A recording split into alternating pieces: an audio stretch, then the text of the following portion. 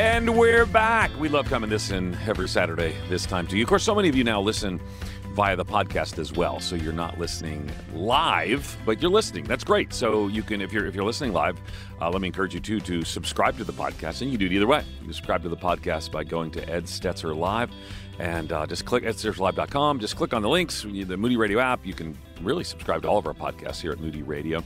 Super thankful for being here on Moody Radio with you. Of course, our partners and affiliates, Faith Radio, K-Wave, lots of places and folks around the country, and we're so thankful for the partnership we have with you as well. This and every Saturday, we try to bring to you an ongoing conversation about, well, what it means to live on mission in our day. How do we show and share the love of Jesus? How should we think about the treasure and the richness of the gospel and more?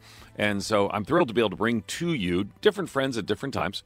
And one of them I want to bring to you today is David Mathis. David Mathis is a senior teacher and executive editor at desiringgod.org. He's a pastor at Cities Church in St. Paul, Minnesota, adjunct professor for Bethlehem College and Seminary in Minneapolis. Author of, well, lots of things, but Habits of Grace, Enjoying Jesus Through the Spiritual Disciplines, and Rich Wounds, which is what we're going to talk about today. Rich Wounds, the Countless Treasures of the Life, Death, and Triumph of Jesus. I've known him maybe 15 plus years. David, we were young when we first got to know each other, but not so much anymore. Good to have you on the program. So good to be talking to you, brother. Good to talk to you as well. And I love the resource you're just putting on. This is like right out in the last few months. It came out in February. Mm-hmm. It's called Rich Wounds, the Countless Treasures of the Life, Death, and Triumph of Jesus. Now the subtitle actually, I don't know the subtitle, maybe the description, 30-day cross-centered Lenten devotional to prepare your heart for Easter. So still time to engage here and now in this as well. But one of the things that, let's introduce some terms, because not everybody in our listening audience will know what Lenten or follow a Lenten tradition, a Lenten devotional. So, but this is the season we're in now. Explain a little bit of what that is, and then I want to talk and maybe explain why you wrote a devotional tied to it. Yeah, there's the Lent season, which just goes back to the Old English for spring. So it's no special name other than the word spring. And the Lent season corresponds with the run up to Easter. It's typically been defined throughout church history and in various traditions. It's not an expressly Roman Catholic thing by any means. Our Baptist church marks Lent, and many Baptist churches do. Many in the Reformed and Presbyterian and Baptist traditions have marked it as well. And it's typically the 40 days, other than Sundays, leading up to Easter. So you put the Sundays in there, it's about 46 days.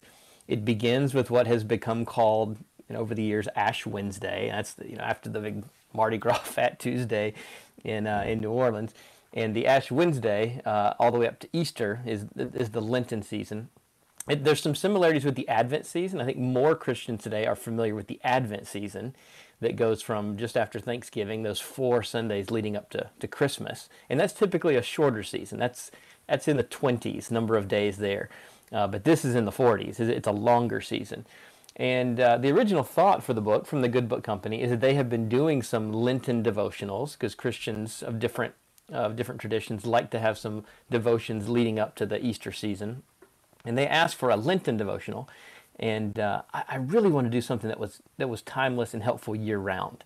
And so we have released this here at the end of January, beginning of February, so that it's useful for Lent this year or for future years. But it's really made to be timeless and to be year-round. And it has only 30 meditation. It doesn't have 46. There's not one for every single day in Lent. It's meant to be spread out over the season leading up to Easter. And then in particular, my favorite part of the quote-unquote Lent season, which honestly, Ed, I don't really mark the full Lent season very carefully.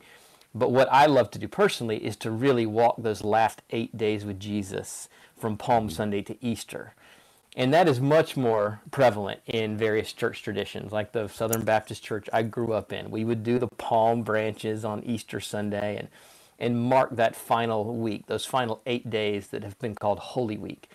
And so the last 8 chapters of the book line up with those 8 days, from Palm Sunday to the Monday, Tuesday, Wednesday, Spy Wednesday is what it's called, Maundy, Thursday, Good Friday, Holy Saturday, and then it ends with Easter Sunday. Yeah, and it's interesting. For me, I came to Christ in the Anglican tradition, and And now I'm a Baptist, and what I experienced though is that this is a time when Christians of all different traditions, particularly Holy Week, Yes. when people really do seek to reflect, and really I find it a beautiful time. The when we slow down, when we think through each of the days, what Christ did do, what he walked through, and more, and that's a big part of the theme of Rich Wounds, the countless treasures of the life, death, and triumph of Jesus. We're going to, in just a minute, we're going to open up for calls, and we actually have copies to give away of that as well to some of our brilliant callers, not just, call in and get a copy of the book, but for some of the callers as well. But let's talk about Jesus' life, his habits, his purpose, who he was and how he worked and engaged people. What can we draw from Jesus' life? One thing the way I've structured the book is the first 8 chapters are on his life. Then the next 7 on his death, the next 7 on his resurrection. So right at the middle, we kind of linger over the death and resurrection. And there's the last 8 chapters on Holy Week. But I really enjoy lingering over Jesus' life. So about half of what we have in the Gospels relates to his final week. So there is this emphasis on that Holy Week, on his death, on his resurrection, on its meaning. But that's only half the Gospels. A little more than half the Gospels are about his life. His life is so amazing and impressive and significant for us because in the person of Jesus, the eternal God became man. And so he showed us what it was like to live a perfect human life. So that's even as trite as it can be, that's the profound or the right element in the what would Jesus do little bracelet, is to think this is amazing that not only does God himself from heaven give us guidance and have particular rules and how he wants us to live, but God himself has lived that life. God himself became man in the person of Jesus.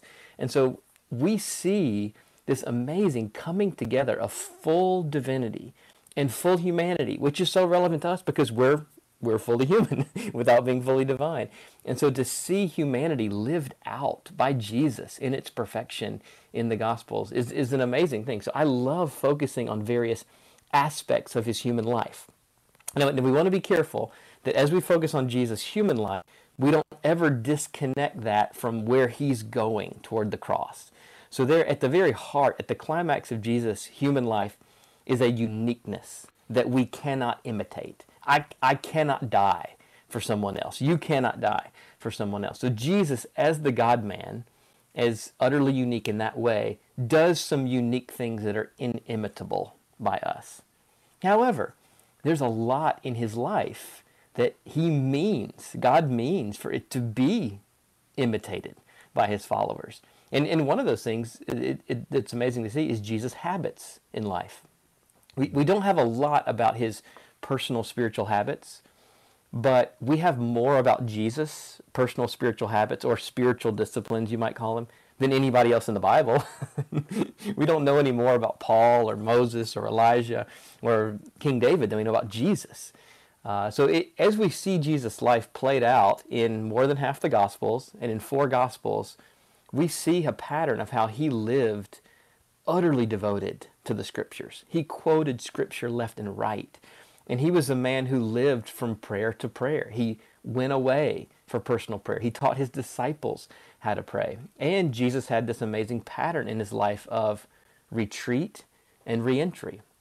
We see again and again where he pulls away from the crowds, or he's healing dozens in Capernaum, in Peter's hometown, and they wake up the next morning and Jesus is gone because he's gone away to pray to his Father. So there's an amazing pattern in his life of getting away from the rush, from the bustle, from all the distractions, and meeting with his Father in prayer, and then having his human soul restored, refilled, and coming back to minister to people. There's a lot for us to learn from Jesus' habits in his human life. Yeah, it's one of the things I love about the book, and I think people will be encouraged, really at any point, at any time, to engage it. But understanding where we're heading, it's understanding who Jesus is, how he was, again, fully human and fully God. It's interesting. I'm part of a media campaign called He Gets Us, and it's emphasizing the humanity of Jesus right now. And it's interesting to watch some people respond. They maybe are maybe they don't like the full expression of his humanity, but he was fully God and fully a man. And to acknowledge that is just to acknowledge what the scriptures teach, and hopefully we understand some of the fullness of how that ultimately, it comes in the death of Christ. And we're going to continue our conversation with David Mathis in just a moment. We're talking about his new book, Rich Wounds, The Countless Treasures of the Life, Death, and Triumph of Jesus. David's a senior teacher and executive editor at Desiring God and a pastor at Cities Church in St. Paul, Minnesota. And we're going to open up your calls as well. 877-548-3675 is our number. Maybe you've got questions about how to understand the death of Christ and his work in our life. 877-548-3675. Politics brings more division than ever, and social media is moving many to be less social and more critical. Those with Christian views are also often being dismissed. Well, what if the rise of secularism, though, is good news for the church? Throughout history, these times of decline traditionally precede powerful spiritual renewal, even revival. You need to read Mark Sayer's book, Reappearing Church, The Hope for Renewal in the Rise of Our Post-Christian Culture. Get a copy of Reappearing Church today at moodypublishers.com.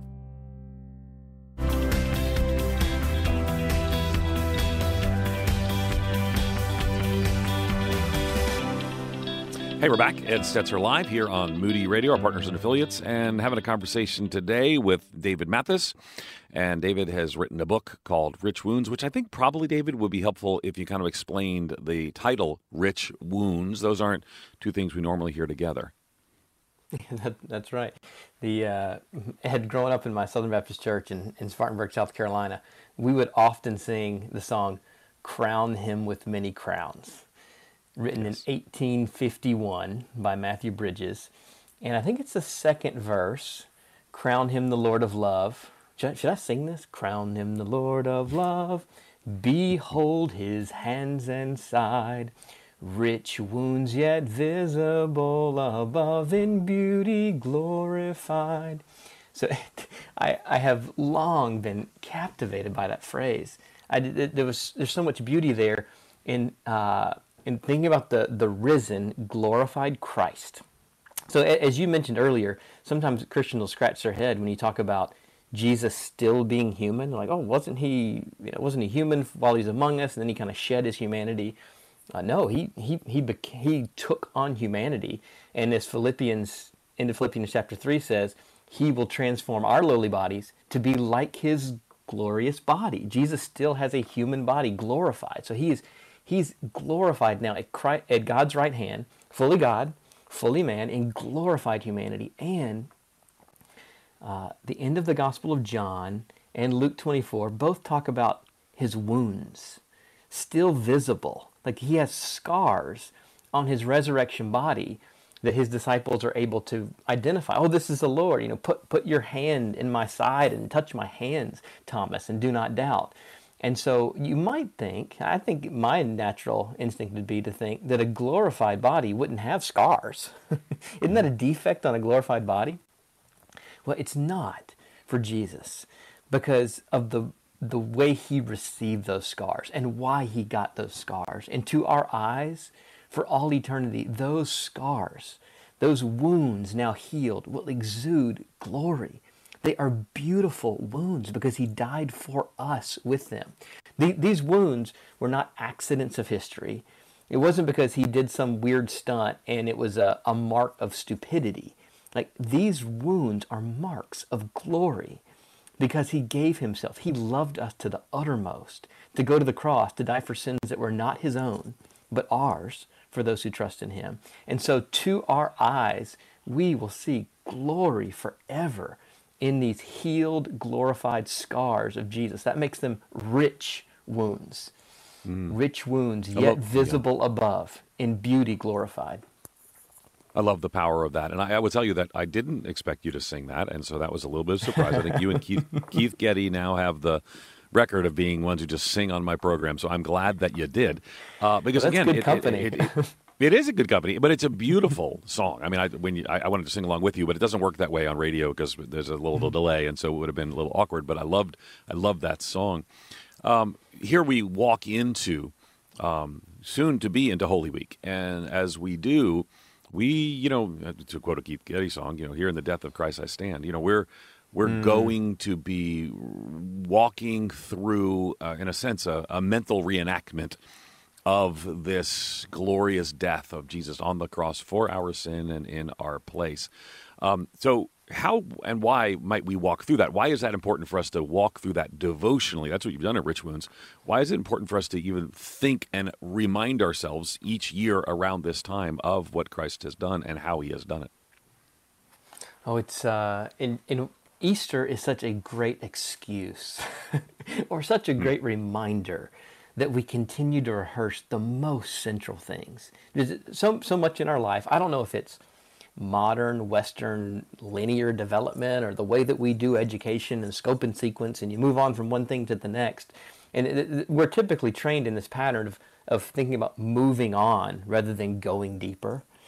And the Christian life is a different paradigm. The Christian life is not ever about moving on from the cross and the resurrection and the glories of the gospel, which we will explore in new depth and richness and thickness for all eternity.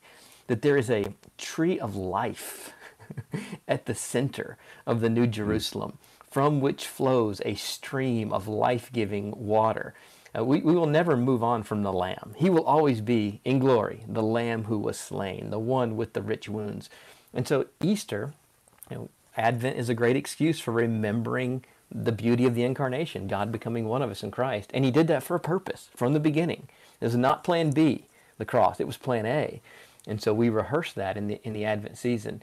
And it's a striking thing, Ed, because so much of us, we're wired to celebrate obvious successes or painless successes as glorious rather than deaths or the cross. I mean, that's an instrument of execution, one of the worst ways to die in the history of the world, designed for public shame and excruciating. I mean, that's where the word excruciating comes from, is from the cross. So that we would, and sometimes we sing this really well, just like we sing it in Rich Wounds. This is one reason to celebrate some of the old hymns. For instance, the one, Wondrous Cross.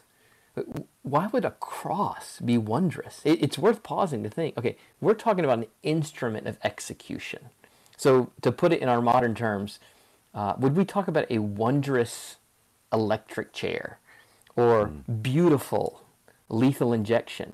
I mean, we wouldn't, unless the Son of God, for sins not his own, would take our sins on him and would go to the cross. That would make a horrible cross, no less horrible, but also wonderful.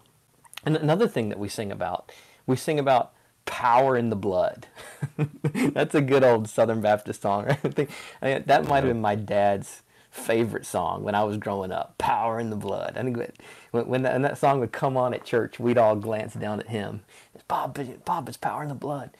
What does that mean? There's power in the blood. I mean, it's worth pausing to think about that. And the way that works is blood in and of itself isn't powerful. And blood represents a life violently ended. Okay, this is not a natural death. It's not a bloodless death we're talking about. We're talking about a bloody death. That means there was violence.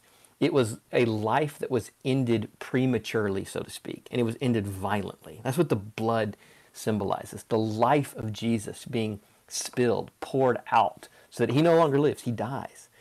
And the reason there's power in the blood is because as God himself and man, he is dying for us who would have faith in him and be joined to him by faith and have that communicated to us by the power of the Holy Spirit. So that makes that blood, instead of being a demonstration of his powerlessness, that Rome and Pilate took his life, handed over by the Jews, instead of it being a symbol of his powerlessness, in that amazing moment of shame and powerlessness, he actually demonstrates the very power of God to take the most horrible, most terrible parts of our lives and make them serve his good purposes in the everlasting joy of his saints. So if a cross can be wonderful, and if there can be power in Jesus' blood, that means no pain in our own lives, no shame, no horror, no difficulty is wasted in God's sovereignty, in his economy. God can take the worst aspects of your life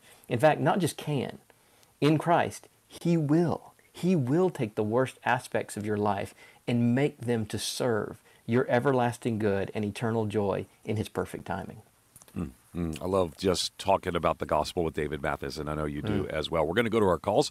Deb, we're going to get to you in just 1 second. Let me just remind everyone the phone number is 877-548-3675. Again, that's 877-548-3675. Deb from Quad Cities, you're live on the air. What's your question or your comment? Well, thank you for taking my call. It's a pleasure to talk to you. Very impactful subject today. Hi, Deb. I was raised Baptist tradition, too, and it wasn't until I had a Catholic friend that I learned about this Stations of the Cross or the Via Dolorosa. We never celebrated something like that in our church, but I find it very beautiful, the whole stations thing. And like in Israel, there's, I don't know which station, but there was like an imprint of a hand in the wall where I guess tradition was like he reached out to brace himself when he fell. I didn't know if that was any truth to that tradition or, you know, why we don't celebrate more of that whole stations. It seems biblical in alignment with, you know, the verses of his thanks, church. Deb. Let's get David to weigh in a little bit on that. Deb, if you'll hold on, too, though, we want to give you a copy of David's book as well. Again, it's Rich Wounds, The Countless Treasures of the Life, Death, and Triumph of Jesus. So, I mean, the tradition of the Via Dolorosa, for those who don't know, is a kind of a path it's called the Way of Suffering, to be often translated. It's a route of procession in the old city of Jerusalem in its literal sense. And there's some tradition that kind of bears there, but the Stations of the Cross is something that different churches have done. That's a later tradition. But David, tell us a little bit what your thoughts are about the Stations of the Cross and the Via Dolorosa. I did go on a trip to Israel with my home church when I grew up. I think it was the summer of 2000 with my family and some other families. And it was very impactful to see the landscape, to be in Galilee, to see Jerusalem, even though it's 2,000 years later. You got to keep that in mind. You know, it's not exactly the same. Who knows over 2,000 years what was remembered, where a hand reached out or in exactly those details. We wouldn't have certainty about those. I wouldn't want to discount it out of hand because who knows what kind of devotion, what remembrance there were of various things. I think I would take those kind of things with a grain of salt as to whether Jesus' hand was here, precisely the path. That his followers would recognize him as God and see the significance in his life and have various devotional practices as opportunities to worship him, to strengthen their own faith. That's a very beautiful thing. And I think with the Stations of the Cross, I put that in the category of there's no biblical mandate to do that once a year, to walk through the stations. And I think if it's done the right way, I wouldn't want to discount that out of hand either. We do a version of the Stations of the Cross at our church where we put those together. We usually do it on a weeknight, and folks can come in and just in their own devotional pace, in a pace of worship, they can move through the stations and just remember the sacrifice of Christ. It's an opportunity. I wouldn't think of it as an obligation, but an opportunity to think about the real life of Jesus, what he did, which is, for us, is informed with certainty from Scripture. That's where we're taking our certain information. And then other information, we would take that kind of speculation relative to the certainty we have from Scripture. And to walk that path with Jesus can be a very beautiful thing. So that's just the kind of thing that I'm doing in some sense with thinking through Holy Week. And Stations of the Cross can be another element of that. And I think there's a biblical, scriptural way to do that in light of an opportunity being given for the strengthening of your soul and the worshiping of Christ, rather than an obligation of something you must walk through. Yeah, we up on the 5th floor at Billy Graham Hall, where I serve at Wheaton, we have something like that, and where there are stations, and people. What I love to see is people who will stop and maybe have their Bible and think through this moment, and it's an opportunity to kind of slow down and in some ways understand and engage the emotions the disciples must have felt, the emotions Jesus must have felt, and we're gonna come back in just a moment. We're going to talk some about that. I'm going to ask David to kind of explain the human emotions of Jesus, where we see his humanity, and more. And we're going to take your calls as well. Maybe you got questions about this. We're coming up on Easter. We're coming up on Holy Week. Our number is 877-548-3675. That's 877-548-3675. We're talking to David Mathis about his new book, and it's called Rich Wounds, The Countless Treasures of the Life, Death, and Triumph of Jesus, and hopefully pointing you to Jesus today. And maybe you're at a place and space in your life when you're not sure. And even as we come back, I'm going to take the opportunity to share what it means to trust and follow Christ in the midst of the busyness of our day, to slow down personally as followers of Jesus and focus on him, or if you're not yet a follower of Jesus, to trust and follow him. Again, our number to call in, 877-548-3675.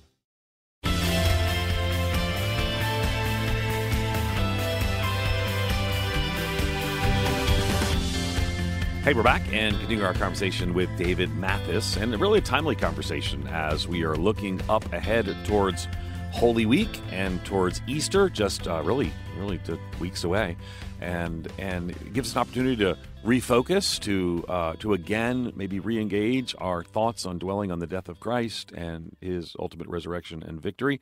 But as we walk through some of this conversation, it kind of leads us to ask questions about and understand more about what Jesus walked through. And that's a big part of David's book, Rich Wounds. And so David, just before we paused there, we were talking about Jesus' emotions and what he walked through, or maybe the disciples even walked through. But let's focus on Jesus' emotions for just a second. Where do we see this in his humanity? And why is that important? Why is it so important that we understand Jesus in his humanity, in his emotions, and more? Well, I mean, quickly, the answer to the second question about why it's so important is Gregory of Nazianzus in the late 3rd century. Nice. He had this great maxim about that which he has not assumed, he hath not healed. In other words, Jesus, by taking on our full humanity, healed our full humanity. It heals our human bodies, our human soul, in their emotions, in their thoughts, in our will.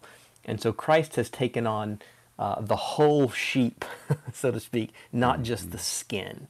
And that was very important in the early church. I mean, those are the kind of things they wrestled with, and they had to think how to respond to various secular or non-Christian challenges around them in articulating what it means for Jesus to be fully God and yet fully man, which breaks our natural categories in a way that is not a contradiction, and yet it's new, it's fresh, it's revelation from God.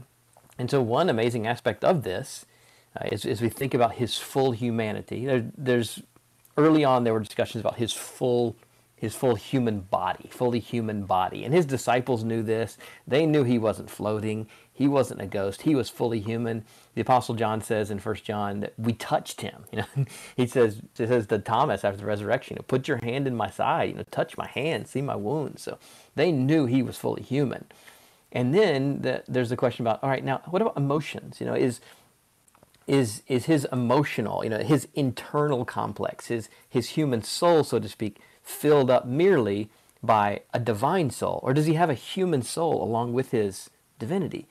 And again throughout church history, they would point to Jesus' human emotions, that he has compassion for the leper. Again and again, Jesus is the quintessentially compassionate one throughout the Gospels. I think every time that the word compassion or pity is mentioned in the Gospels, I don't know if it's 8 or 12 times, it's always referring to Jesus. He's the compassionate one. He is the compassion of God himself that has been revealed to us in humanity. And this is a compassion that is really in his human nature. He has human emotions. And one of the places that we'll often go where there is such a stark revelation of Jesus' human emotions is John chapter 11. That's where Lazarus has died, and Jesus gets word, and he waits a couple extra days, and then he comes with his disciples, and he said, this is going to be for the glory of God. And it's very clear that he loves Lazarus and Martha and Mary, Lazarus' sisters, and he comes, and this is as he comes to the tomb, in the shortest verse in the Bible, right? The 2-word verse in John 11:35, and we learn that Jesus wept, which is so distinctively human, such a stark and striking revelation of his human emotions. That he would come to the tomb here, and that he would see the horror that death is part of this creation because of sin. That his friend Lazarus has died and is in the tomb, and that his sisters are mourning and people are mourning. Jesus comes to this juncture, and he experiences a complexity of human emotions.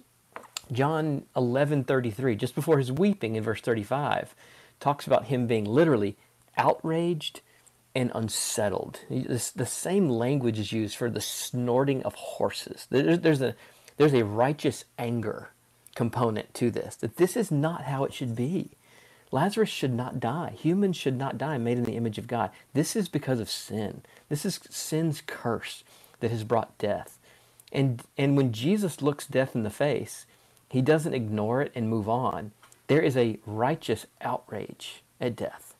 And he's unsettled because he is headed to the cross, where he's going to face death head on, in an even greater degree than the raising of Lazarus. And so the same language of Jesus being troubled in John 11 that shows us his human emotions, we pick up that same language in John 13, 14, in the upper room discourse, to show that this troubledness, Jesus being troubled in his soul, is the same path that's leading to Gethsemane and to the cross.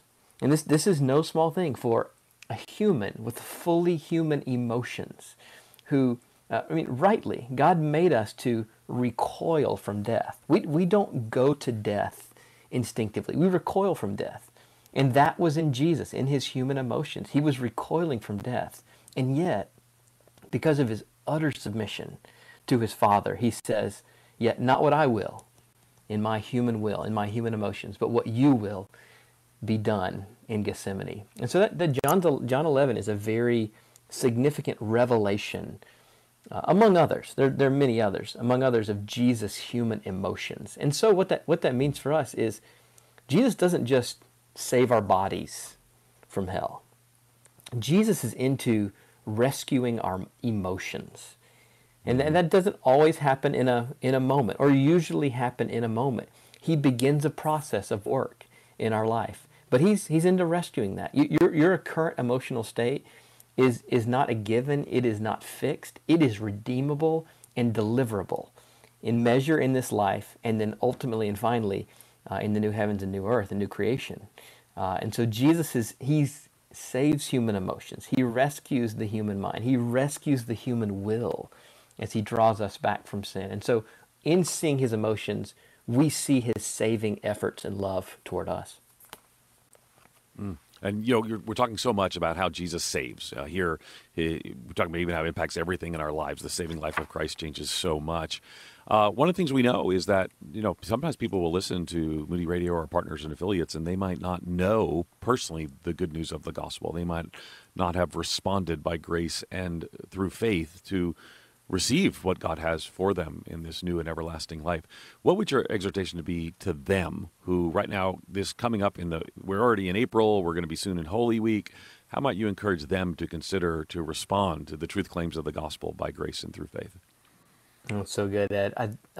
This is such a perfect time of year. I think my answer would be the same all year, but with Easter coming up, that makes it all the more obvious and pressing. I would say, listener, if you find yourself in that shoe, wondering what to think about Jesus, my encouragement would be not that you think by yourself about this without any direction. I would say, look at the life of Jesus, discover his life, go to the Gospel of John, read the Gospel of John, which is, on the one hand, both the most simple of the four Gospels, the four stories about his life, and it's the most profound at the same time. Or the shortest of the Gospels is the Gospel of Mark. I would say if you find yourself in those shoes what do I think about this Jesus? Or what do I think about Christianity, the larger question? I'd want to point you to Christ himself and say, look at Jesus' life. And that's what I've tried to do in this devotional. I hope it can be helpful to the extent that it's true to Scripture. But even better than any mere human words like mine or anybody else's is to go to the text of Scripture itself, in the Gospel of John or Mark or anywhere else in the Bible, and fix your eyes on Jesus and ask God, show me the truth. I want to know the truth. I want to find out about this Jesus, see his life on display, and see if you would find his life compelling. Jesus lived the most extraordinary life of any human. I mean, he wasn't merely human, but he did live a fully human life. And it is an amazing thing that this peasant from Galilee became so significant in the history of the world that he would be the single most famous human in the history of the world, that we would divide time based on his life. He has had a scope of impact like no other person, and it is worth seriously investigating his claims and observing his life and death and seeing if you find it compelling. Love it. Love it. We're going to continue our conversation with David Mathis in just a moment. We're going to take some calls. We see him in Las Vegas. We're going to take Penny's call as well, 877. Your call also. Maybe you have questions around Holy Week, about how to respond, about how to even begin a devotional process. 877-548-3675. We got one more segment with David Mathis. We're going to jump right in with your calls. 877-548-3675. Stay with us as we continue our conversation about, rich wounds and more.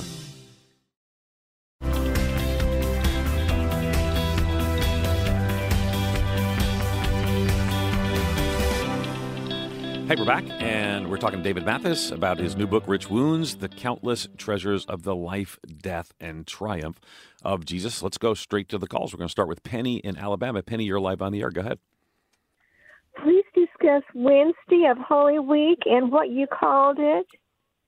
Yeah, tell us about Wednesday of Holy Week. So David. Oh, well, let me say to Penny, too. Let me say to Penny one more thing. Penny, if you'll stay on the line, we want to give you a copy of Rich Wounds as well. But talk to us about Wednesday of Holy Week, David. Yeah, I'm so thankful for the question. That's one of my favorite discoveries in recent years. I mean, I think we're all very familiar with, obviously, Easter Sunday and Good Friday, and then some are familiar with the name Maundy Thursday. But what's less familiar is the old tradition of calling Wednesday Spy Wednesday. Doesn't that sound intriguing? I guess because spies always sound intriguing. But Spy Wednesday is when the church in ancient times marked the traitorship, the rebellion of Judas. That's the day during the week before Jesus is taken on Thursday night when Judas goes to the high priest and makes the deal to be the traitor and to emerge and to betray Jesus. And so that day it has been remembered on that Wednesday as Spy Wednesday. So again, I mean, like Good Friday, like Maundy Thursday, there's that element of great sadness in it, that Judas would betray Jesus in that way. But that's what's meant by Spy Wednesday as we kind of walk those days from Palm Sunday to Easter Sunday with Jesus in his final week. Yeah, the word spy used in this context would mean something like to ambush or something like to set up or snare is the context of the word spy here as well. Okay, let's go to Mary in Las Vegas. Mary, you're live on the air. Hi, thank you so much for taking my call. And I'm so glad that I tuned in today to hear how you have captured the mystery of those 40 days before before Easter. I grew up as a Catholic, and so this time was very profound for us. But for me, as a Catholic, it was always focused on what sacrifice was I willing to do. And so as a child, giving up sugar, don't drink sodas.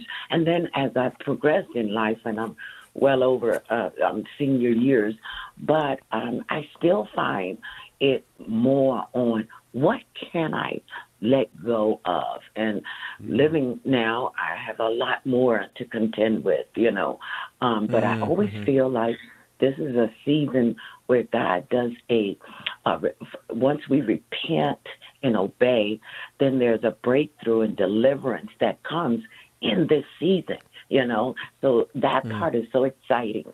But how can I, Mr. Mathis, how can I steer away from, I drank a soda today, I didn't give up sugar today. Whatever those things are that we struggle with as whatever your thing is that you struggle with as a Christian under construction. Good. I think you talked about the emotional part of it, and that's so. I've been trying so much to hold on to my emotions that look more like Jesus, and of course, I have more stuff. Well, Mary, let's get David to. Yeah. Let's get David to weigh in a little bit on the question. I think it's a great question, but I do want you to hold on because we want to give you a copy of David's book, Rich Wounds, The Countless Treasures of the Life, Death, and Triumph of Jesus. But Mary has a great question. A lot of times we focus on giving things up and then maybe feel guilty because we didn't do that. Help us to think through her question and kind of how we might think about this season of Lent. I think Mary's impulse there is so good in terms of, and one thing, as Easter approaches, that might be an excuse for us in our frailty and weakness to experience something that is available to us year round. Easter is an accommodation to our weakness. And so in the middle of July, God offers you the same benefits through this reality called fasting. So one way that the people used to think is in preparation for feasts, they would fast. So the fast comes before the feast. And what it has in the fast is not this sense of obligation. It's not the stick, if you have an image of a donkey being hit from behind with the stick. It's a carrot out ahead of us where the feast is coming. And in excitement for the feast, as I look forward to the feast, as I want to make the most of the feast, we can fast on the front side of the feast to experience the joy and the tastes and the wonder and the beauty of the feasts all the more. And so if you would like to employ God's gift of fasting. Now, fasting is an interesting gift, right? Because you cannot fast all the time. You die. Fasting is a special gift. It's something to be used in special circumstances. And so if you want to gather with people in various traditions of the church and think about those days leading up to Easter as an opportunity for fasting, that you might want to select going without sugar. I know a lot of people go without meat on Friday. That's an old Catholic tradition. And I don't know to what extent that was handed down as a mandate versus an opportunity. But there's nothing in the Bible that would mandate that we have a kind of fast before the Feast of Easter. However, it's just ancient wisdom that a fast before a feast makes the feast all the better. And so one opportunity leading up to Easter is to search your own heart. Ask God, what kind of opportunity might it be for the day before Easter or the week before Easter or from now until Easter on April 17, that you might choose to go without something that is typically a momentary joy for you. And you're doing that looking forward to the greater joy of reminding yourself of the feast to come and the joy that there is to be had in Christ. So good stuff. David, we have a little over a minute or so left. But in Rich Wounds, the subtitle is The Countless Treasures of the Life, the Death, and the Triumph of Jesus. We've been talking about Holy Week, Good Friday, Spy Wednesday, and more. Kind of take about a minute and talk to us about the triumph of Jesus through the resurrection. Oh, it's such an amazing reality that when he died on Good Friday, it was not good to them. It was a horrible Friday. And can you imagine the wait on Saturday, the longest day in their lives as the disciples waited. And then with dawn on Easter Sunday comes the news, he's alive. He's alive, which doesn't only vindicate that what he did on the cross Friday works, but it also makes it accessible to us. If he's not alive, not only is the work on Friday not valid, but we have no connection to it. Our salvation comes to us in a living Christ. He is the very center of our salvation. For all eternity, we will marvel at him. We will worship him at the very center of the new heavens and the new earth. So his resurrection not only vindicates his work, but it makes sure that he is a living Christ, a living Lord, a living God, that we can know him and enjoy him forever. So the resurrection is the best news in the world, both in regard to his work for us, that he gets our sin out of the way. He pays for our sin. He brings us to himself. He makes it possible that we can go to heaven, that we can be part of the new heavens and new earth. He makes our redemption possible. And when he's alive again, now there is a redemption worth having. There is a heaven worth having. There's an eternity worth enjoying, because God himself, in the person of his Son, is alive to know him and enjoy all the world and all of the gifts he's given in him as our greatest treasure. So good. I could listen to David talk about Jesus and the work of Christ and the resurrection forever and ever, because he's such an encouragement. And just knowing him personally, he lives out the truths that he writes. And so let me encourage you to pick up a copy of Rich Wounds, The Countless Treasures of the Life, Death, and Triumph of Jesus from the Good Book Company. Super thankful for David coming on the program today. Thanks to the behind-the-scenes team here at Moody Radio as well. My producer, Karen Hendren, engineer Courtney Young, and Claire Seagard manning the phones today. Let me encourage you to tune in next week. I'm going to talk to the director of the Center for the Study of the Work and Ministry of the Holy Spirit today at Biola University. His name is Oscar Merlot, and we're good friends. And we're going to talk about, how the Holy Spirit works, the gift of the Spirit, and the Spirit's impact on our life each and every day. If you hear today's program again, you'll find it at edstetzerlive.com or on the Moody Radio app. As always, if you want to kind of follow along, see what's coming up, you can do that through social media at Facebook, Twitter, and Instagram. It's all at Ed Stetzer Live. Pretty easy to remember as well. And, of course, Ed Stetzer Live is a production of Moody Radio, which is a ministry of Moody Bible Institute. You know, the thing I want you to remember as we talk about these things is, we're all about the gospel here at Moody Radio, and encourage you during this season, this time of the year, every time of the year, but a particular reminder now that we look to Jesus. May we make much of him. May we understand who he is, what he's done, and ultimately respond to his work in our lives. Again, thanks as always for listening this and every Saturday to Ed Stetzer Live. Look forward to continue our conversations next week.